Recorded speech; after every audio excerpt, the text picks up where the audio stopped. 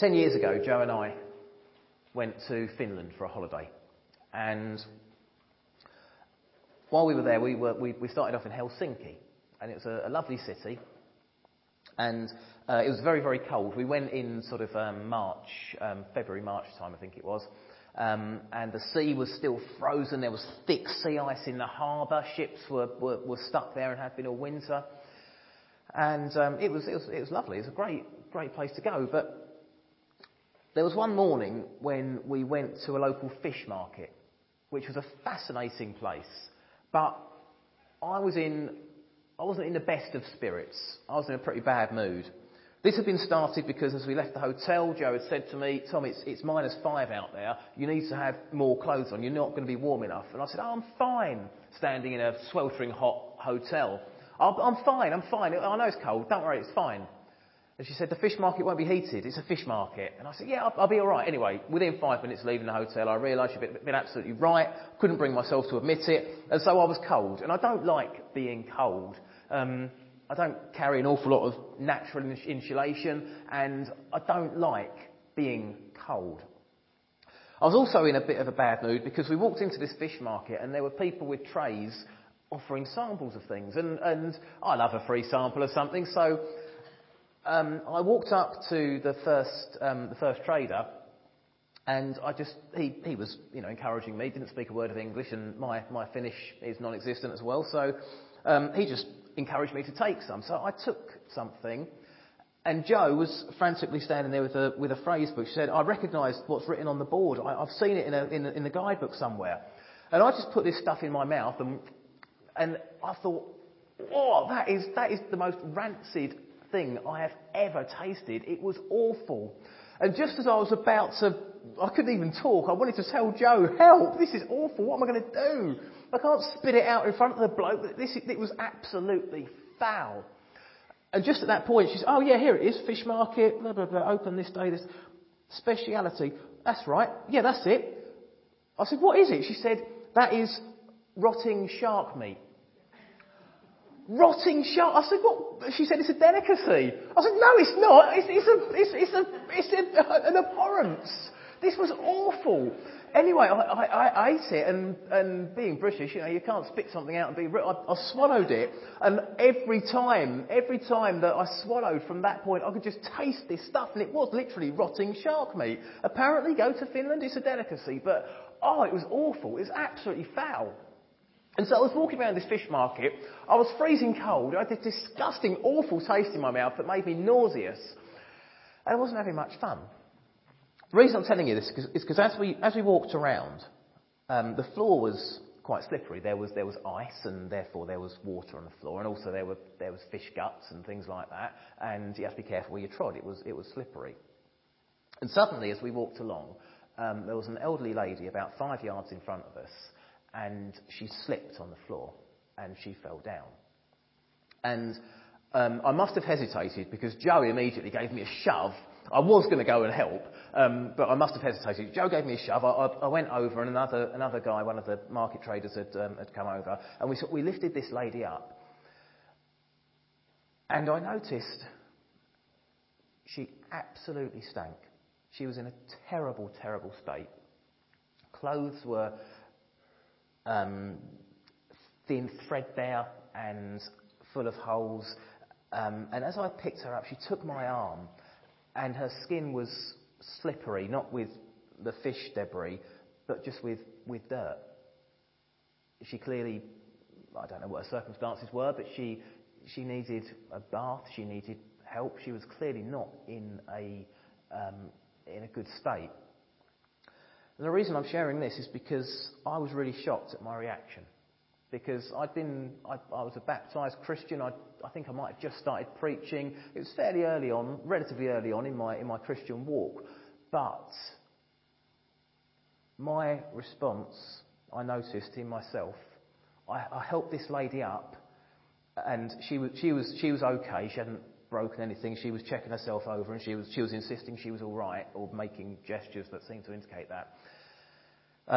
And the market trader was talking to her, and I realised that I'd sort of probably done as much as I could, but I realised that in myself I couldn't wait to step back and go and wash my hands. I didn't react with love. I didn't react with the kindness that puts aside your own reactions and instead focuses on the welfare of the individual. I wanted to do the bare minimum and then get out of there. And I was really disappointed in myself after that. And I spent a long time reflecting on it. Because as Christians, we talk the talk a lot, don't we? About loving people, and Jesus came to seek and save the lost. We should be doing the same, and we're into mission and we like helping people. But it really hammered home to me that, well, there's two things. First of all, you've got to be able to put your money where your mouth is, and we need to be able to make sure that when we say these things in church, we actually genuinely, if we find ourselves in a situation where we're required to put them into practice, we can. And we can do it with all the love that Jesus would have done it with. But the other thing it showed me is that to serve others, it takes a very special sort of person. It was great earlier to have the prayer time when we mentioned the way that different people serve and the different acts of service. Because there are so many different acts of service that just go unnoticed. People don't get thanks, don't get appreciated. It's just done, and we can take it for granted. But actually, it takes a special sort of person to do that, just to keep going on, because they know that it's their way of serving. It's what they want to do. They feel called to do it, and they recognise that calling, and they recognise that God calls us to serve in certain ways. God gives some of us different gifts. We all have a gift of some sort. And once we identify it, it's not about the adoration of our fellow men and women. It's about pleasing God.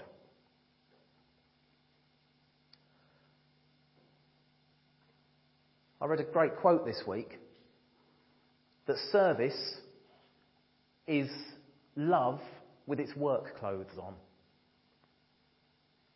Love is something we can talk about, and it's all very nice, but when that actually goes out and is put to work, it's service. We serve others. He who serves deserves. Jesus made that clear when he was speaking to his disciples. He said, anyone who wants to be first, anyone who wants to be top of the tree, to be on my list, anyone who wants to be first must be last and servant of all. Anyone who wants to be first must be last and must be servant of all. It's not about what we achieve, what we do. It's about what we do for others, how we help others achieve, how we help other people. That's serving. And today's sermon is all about God's people who serve. Now, we're here today, I hope, because we include ourselves in that first part of the statement, God's people. We are all God's people. As soon as we commit ourselves to Christ, as soon as we say, Lord, I want to follow you. I believe in the Holy Bible. I want to apply that to my life. I want to live out what it says. At that point, we become part of God's people. We go through the waters of baptism. We seal the deal, if you like. We make that commitment. And from then on, God has got us. God has got us. He promises, never will I leave you, never will I forsake you. But what do we do after that? We serve. Why? Because that's the example that Jesus taught us. It's the example that Jesus set us through his actions. He who serves deserves. Now, of course, none of us will ever deserve a place in heaven, a relationship with God. None of us ever deserve to be made perfect. And that's why we need the grace of God. We receive that grace and we know that our future is assured. But we still should respond obediently, following the teachings of Jesus. We still should respond by serving God, but also serving others. You see, if we're going to build the kingdom of God by bringing more and more people into it, if we're going to reach out and touch the lives of others, if we're going to be the beacons that reflect God's glory, or the vessels that carry his spirit, whatever metaphor we want to use, if we're actually going to do that, then yes, it's important to serve God, but how do we do that? We don't bring sacrifices to the temple. That's all been done and dusted with. That's an Old Testament ritual. Jesus put an end to that. He was the ultimate sacrifice. So now our way of serving God is to serve God's people and to serve those who aren't yet aware that they will become God's people. How we serve others truly reflects our heart. If I'd been in that fish market in Helsinki and I'd seen Jesus slipping on the floor, then I would have done everything I possibly could to serve him, to pick him up, to make sure he was comfortable, take off my coat and put it round him. Would have done everything. But it wasn't him. And so suddenly, my true colours were revealed. And I was disappointed in what I saw. Now, I'm sure I'm not the only one who's got before I make myself sound like a particularly bad Christian, I'm sure that we've all been in situations like that, where we've reflected afterwards and think, I had an opportunity there to serve, to really show love and kindness, and actually I followed my earthly instinct rather than seeing what Jesus would do, thinking what Jesus would do and acting accordingly.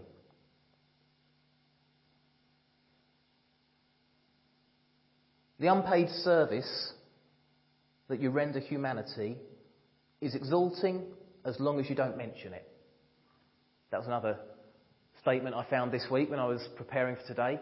Let me read that again. The unpaid service you render humanity is exalting as long as you don't mention it. We don't serve people, we don't do things so that we can then boast about it, so we can then big ourselves up and celebrate it. Actually, we get far more respect from people if we demonstrate humility alongside service. If we're humble, if we just play it down. Now, of course, there are times when we can say, "Wow, that's fantastic."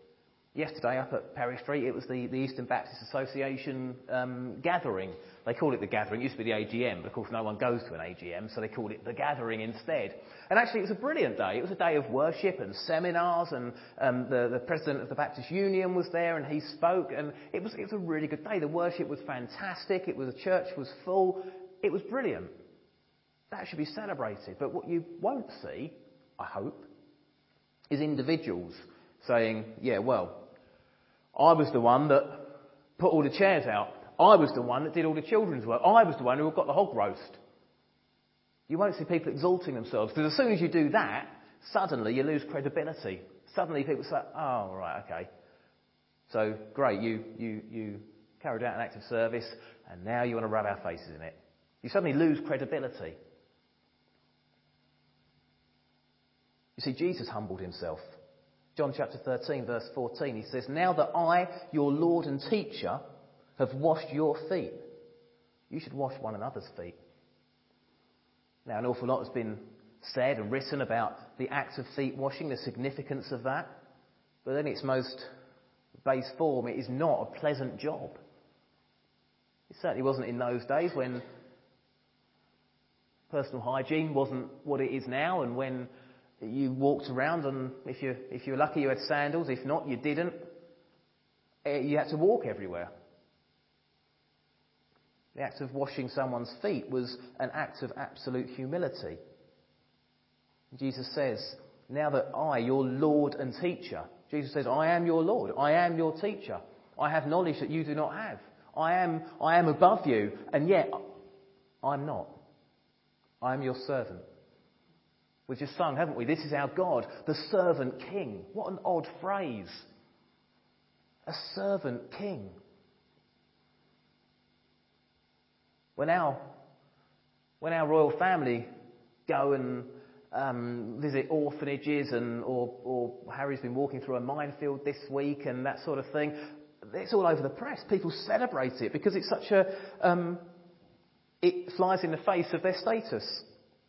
Wow, the royals are doing this. It's celebrated, and funnily enough, the press are always there taking pictures, and it's on the news. But Jesus just quietly in front of his friends knelt down, washed their feet. And he said, "Now I've washed your feet. You should wash one another's." Don't all line up to wash mine. That's not what it's about. Serve each other.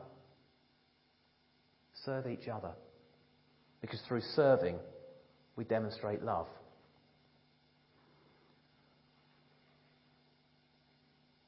I've always admired my wife for this. She's the last person to blow her own trumpet. She hates attention. She doesn't like standing up in front of groups of people and that sort of thing. But every now and then, if she hears of someone going through a difficult time, she'll send flowers or some sort of a gift, and she won't leave any note. It'll be completely anonymous. And I've always said, no, you should put on there, look, thinking of you, praying for you. And she said, no, I'm just, there might be a little card saying, thinking of you, from a friend, but she'll never put her name to it. And she says, no, because I just want them to walk out of the house and think, I'm going through a bad situation. I'm struggling at the moment. But there is somebody, and I don't know who it is.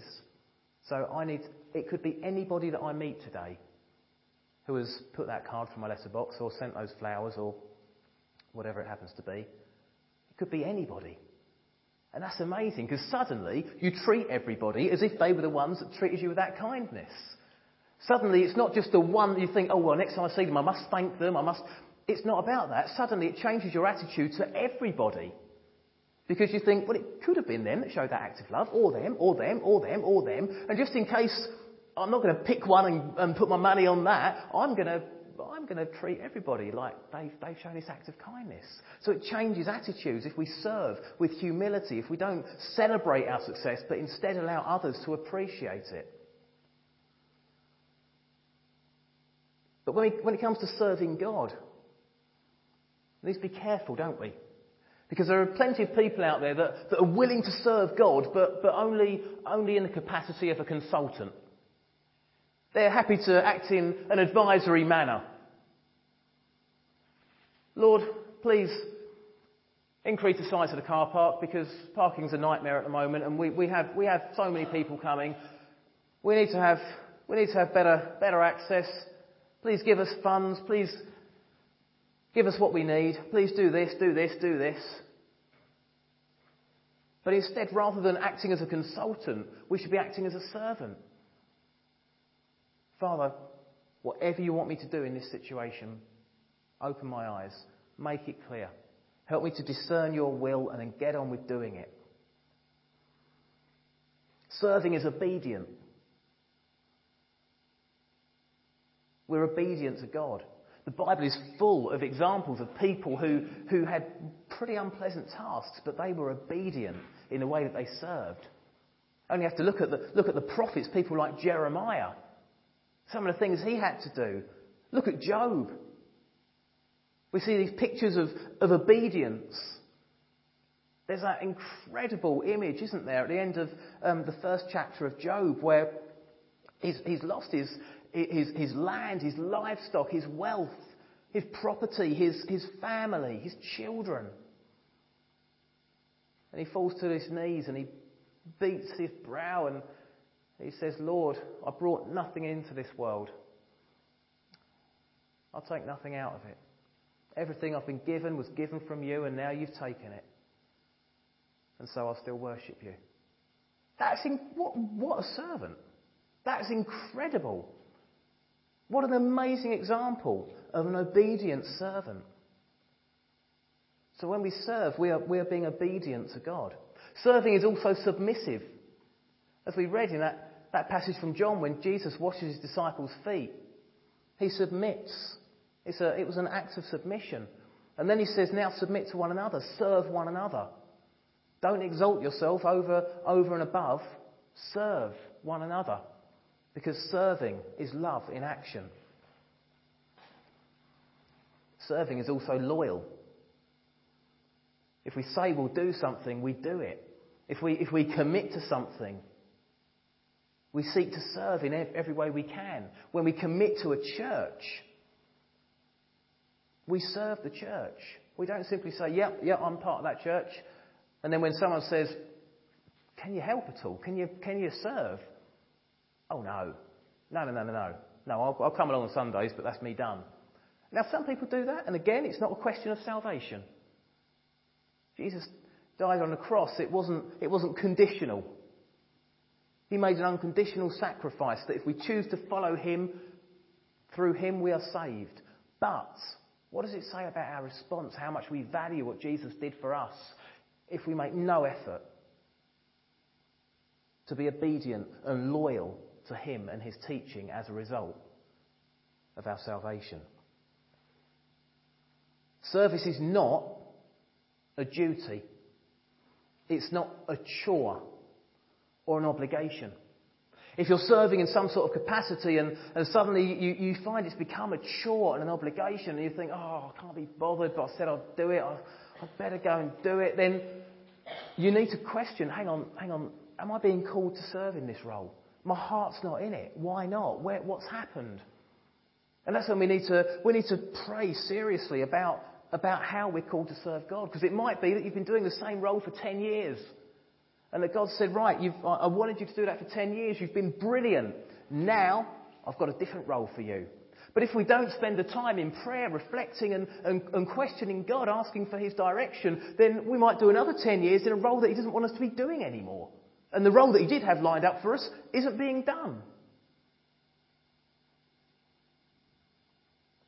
So we need to make sure that when we're serving in some capacity, if it suddenly becomes a chore, if the excitement goes out of it, if the passion isn't there anymore and it becomes an obligation and a bit of a drag,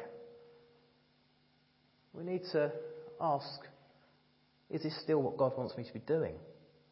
Serving is not something to moan about. In the same way, it's not something that we go and boast about. It's also not something we go and moan about. Yesterday morning, so we had this EBA gathering day. Charlotte has been away at college all week, and she got back on Friday night. Before she went, she did as much preparation as she possibly could. She told people what they were doing, different jobs. But inevitably with children's work, there is an awful lot of work that cannot be done until the immediate build-up to the event. And so Charlotte, she won't thank me for saying this, but it's worth noting because she won't exalt herself rightly. So I'll do it for her. She got back from college, and at 11 o'clock on Friday night, someone drove past the church and the lights were on. And she was in there on her own and had been for several hours setting everything up. She was then on 6 o'clock Saturday morning. She was there setting the rest of the stuff up, getting it all sorted. And when I turned up at about 8 o'clock, it looked amazing. She had prepared the church. It looked fantastic. She had so many activities lined up and bits and pieces. Right, when that's done, we'll clear that away and bring this out and get that done. Then we'll go into this room where I've set this out. The whole thing, it was superb. And I went and helped with a little bit of the children's work yesterday, and it was incredible. It ran like clockwork because she had spent so much time preparing. And she would never have told anybody if someone hadn't driven past the church on Friday night. And then someone else had seen her car there at that time. And she would never, ever. It was only when she was really pressed on the subject, she said, yeah, I had to do that. I've been away all week. She was serving. And she was serving with the right heart. It wasn't anything to moan about. It wasn't an obligation or a chore. It wasn't something to begrudge. It was something that she's passionate about doing, and so she did it. For all of us, if we're not passionate about serving God, then we need to ask, well, am I serving in the right capacity? Am I doing the right thing for him? Ephesians 6 verse 7 says, serve wholeheartedly, as if you're serving God, not man. I love that. You would have heard me come out with that before, I'm sure, because it's one of my favourite, although I don't like saying that, favourite Bible verses. Serve wholeheartedly as if you're serving God, not man. That takes out of it any of the human politics that we might encounter. Any of the difficulties when someone annoys us or says something or doesn't appreciate what we've done or hurts us or tells us we're not doing well enough. We can just cut that out. I'm not doing it for you. You might be in charge of this operation. You might be my boss. I'm doing this for God. God knows I've done my best. I am serving God. And suddenly, whatever the circumstances you're serving in, serving becomes easier. Because you suddenly have this clear idea of who you're serving. If we serve God, then whatever man throws at us can't hurt us. We serve wholeheartedly, as if we're serving God, not man. That word wholeheartedly, it's not half-heartedly. Our whole heart, our whole being goes into serving. We commit ourselves absolutely. Jesus said nobody can serve two masters. When we take on an obligation, if we're only half-hearted, it's never going to succeed. It's never going to be done as well as it possibly could be because our whole heart isn't in it.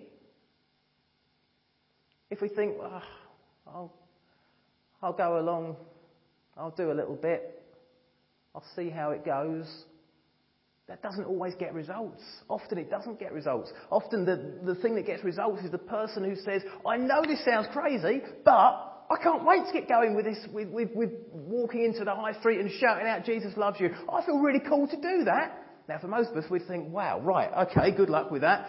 We'd back away. But if God calls us to do something and we go into it wholeheartedly and put everything that He's given us into that, He's equipped us with everything that we need. If we're willing to pour it all into the initiative that He's called us to serve in, then it will succeed. Because God gives us what we need. But if we hold some back, then what He's given us, we're not using in its fullness. And so our serving is not as effective as God wants it to be. We are called to serve. This is a calling. When we're called to do something, it has an impact on our lives. Serving it's sacrificial. We have to be prepared to give up time, to give up resources, maybe even to give up our lives and travel or do something incredible like that. God can call us to a secular job. It doesn't have to be within the church. Even when I used to work in a city as an insurance broker, there were people who I used to work with who loved the minutiae of insurance policies. They loved it. They were dull as anything. But you know what? When you talk to them about insurance, they had a passion for it. And you think, you're actually doing the job you're meant to do. I never had that. I did the job because it paid the bills and it was a job I could do. I never had passion for it. And when I left the city and started in ministry, I suddenly found this fulfilment that I never missed it because I never had it. But when I suddenly thought, I love doing what I'm doing now. This is brilliant. Suddenly I realised how those people must have felt about their job, even though that it was insurance. They loved it. They were fascinated and they wanted to do it. They'd spend weekends travelling to insurance conferences and reading insurance policies because they just couldn't get enough of it. And when I went into ministry and when I started studying, I suddenly thought, that's how you feel about it. Well, I still can't quite get my head around it, but we see people sometimes and you think you have found your place in life. And because of that, you serve with passion. But we have to be prepared to serve. We have to be serious and intentional in the way that we serve. Jesus also said, for the Son of Man did not come to be served, but to serve, to give his life as a ransom for many. To give his life. Jesus linked his sacrifice, his giving of his life, directly to the act of service. He knew that serving man was going to require a literal life sacrifice. Now, hopefully we won't be called to do something as extreme as that. But we are called to be obedient, to be submissive, to be loyal to what God wants us to do in life, whatever and wherever that may be.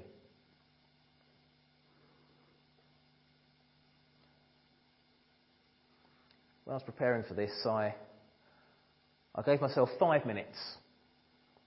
And I thought, right, okay, South Green. I'm going to start a timer, and in that time I'm going to write down a list of names and what they do.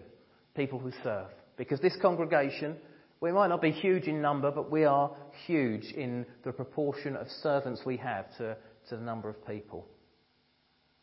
It's not an exhaustive list. I know there are more people than this. I put down Norman and Pauline and David and Maggie. Servants, if ever there were them. People who serve others, who give up so much time and energy serving other people selflessly and have done for years and years. I put down Paul. Every week, you get here early, you stand on the door, you welcome people, you encourage people. It's serving.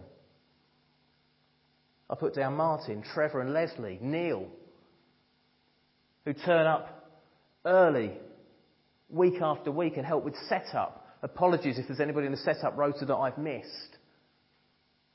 But everybody involved in the setup, like Sally said earlier, like David said earlier, this is vital to the church running. From the chairs to the microphone, to the screen, to the lecterns. It's serving. I put down Joan, who leads worship week after week. I actually put down Sally and Roger as well, because last week they had to put up with me preaching at Perry Street, leading worship. They're doing it again this week, and I've just noticed at Sunday Mead next week, you're down again. They serve. They have full-time jobs. They serve week after week after week, preparing worship. I put down Sue and Amy and Jill. Whenever there's a catering event where we want food or anything like that, they make it happen. Richard at Christmas, you're the go-to person for a buffet after the carol service. People serving. And serving with gusto, with enthusiasm, with passion. I put down Margaret. As soon as she sees someone in the high street homeless, she's there talking to them, feeding them, taking them bedding and clothing, helping them, finding out their story and giving them time. I put down Derek on the mission team. Whenever we have people come to us, it's been arranged by the mission team. The mission team do a huge amount in making sure that our mission partners, our relationship with them is strong and that we're doing as much as we can. And then my 5-minute timer ran out. But I could have gone on. Because I know that there are other people here who serve in so many ways, who do things week after week. And I apologise if I didn't get you in the 5 minutes. But you are appreciated. Because I've not heard anybody serving in this church begrudgingly, moaning. I see people serving with a smile on their face, with joy. And that's why this is a good place to worship. That's why we're a happy congregation. Because we look after one another. We submit to one another. And we serve one another.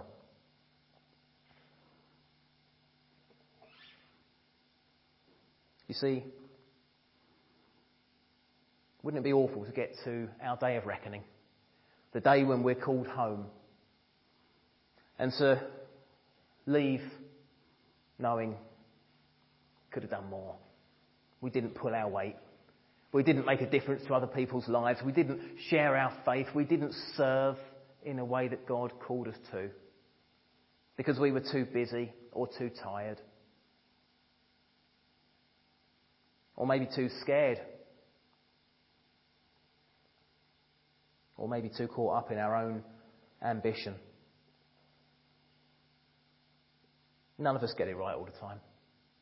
We all have our moments where we let ourselves down, where we let God down.